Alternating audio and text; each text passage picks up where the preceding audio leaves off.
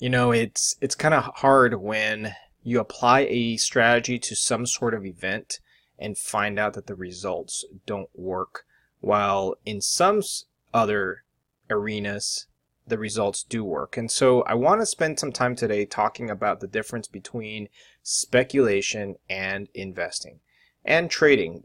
A lot of people use these two words interchangeably. You hear people saying, I'm a trader," or "I'm an investor," and "I'm a speculator."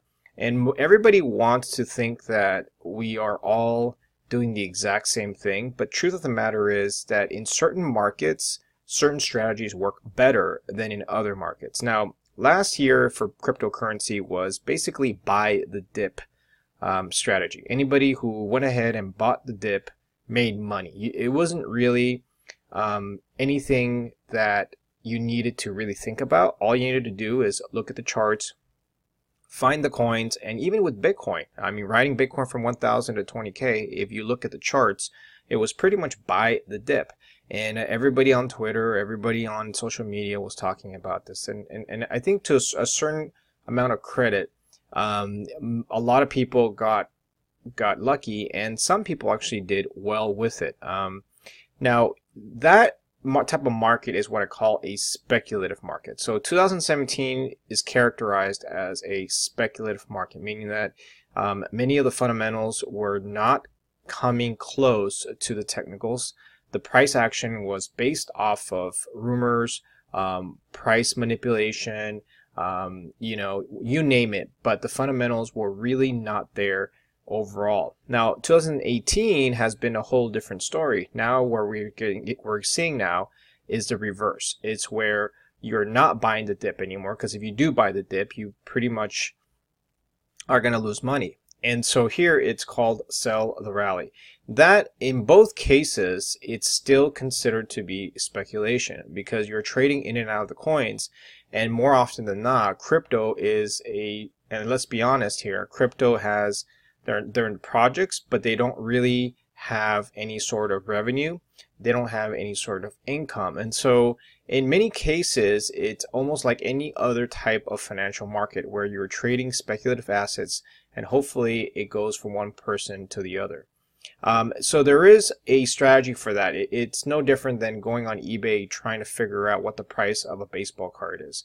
Now, somebody can argue differently and say, well, they are investments. So let's talk about the other side. How are these protocols investments? Now, as an investor, the difference here is you're looking for long-term value that eventually drives the appreciation of a price. Usually, for example, like in stocks, you have the stock represents ownership of a company, and that ownership gets translated by the earnings that stock makes. And so the price of the company eventually derives that money over. Now, again, I won't have to go far into detail about what's a security or it's not a security, because Bitcoin, for example, is not a security, and so technically it's not a stock, which means it's not really an investment. So it really depends on your definition of what that looks like. But in traditional markets, specifically when you're dealing with investing, you're usually dealing with an operator that has some certain degree of certainty that, adjusted for risk, would most likely have some sort of appreciation. And so I think a lot of people got caught with the fact that, yes, it is investment to a certain extent, but it is more of a speculative nature. Speculative nature meaning that you do have players in it who are just chasing price. You have the FOMO, you have the FUD.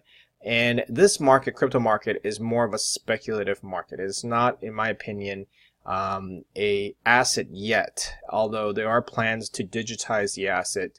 There are plans to make ETFs, to make it into pension funds and whatnot. But the reality is that cryptocurrencies are a very, very speculative game.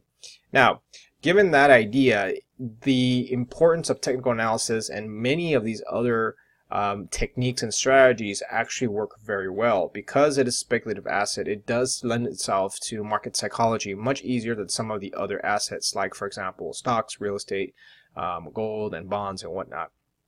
So once you recognize the type of asset it is, whether it's a matured investment asset like stocks, or an immature investment like crypto, then you begin to apply different rules in that. Now, currently we are obviously in a somewhat of a bear market right now, I would say, and I'd say that we are in a bear market just because if you take a look at the charting patterns and the price action, it's pretty much been sell the rallies ever since mid-January. And so right now, the strategy to employ is more still of a speculative nature. It is about looking at it from the other side, which is sell the rallies and buy the counter dips, but you're not really holding long because the prices just keeps on falling lower.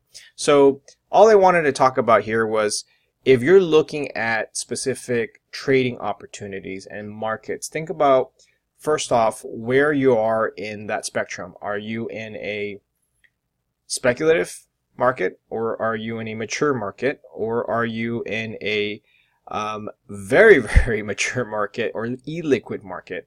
And the second thing is you want to identify is what phase are you in? Obviously, the bull market is a different strategy versus a bear market versus a range bound. All right, guys. Well, hopefully you enjoyed this video, and I'll talk to you guys soon. Bye-bye.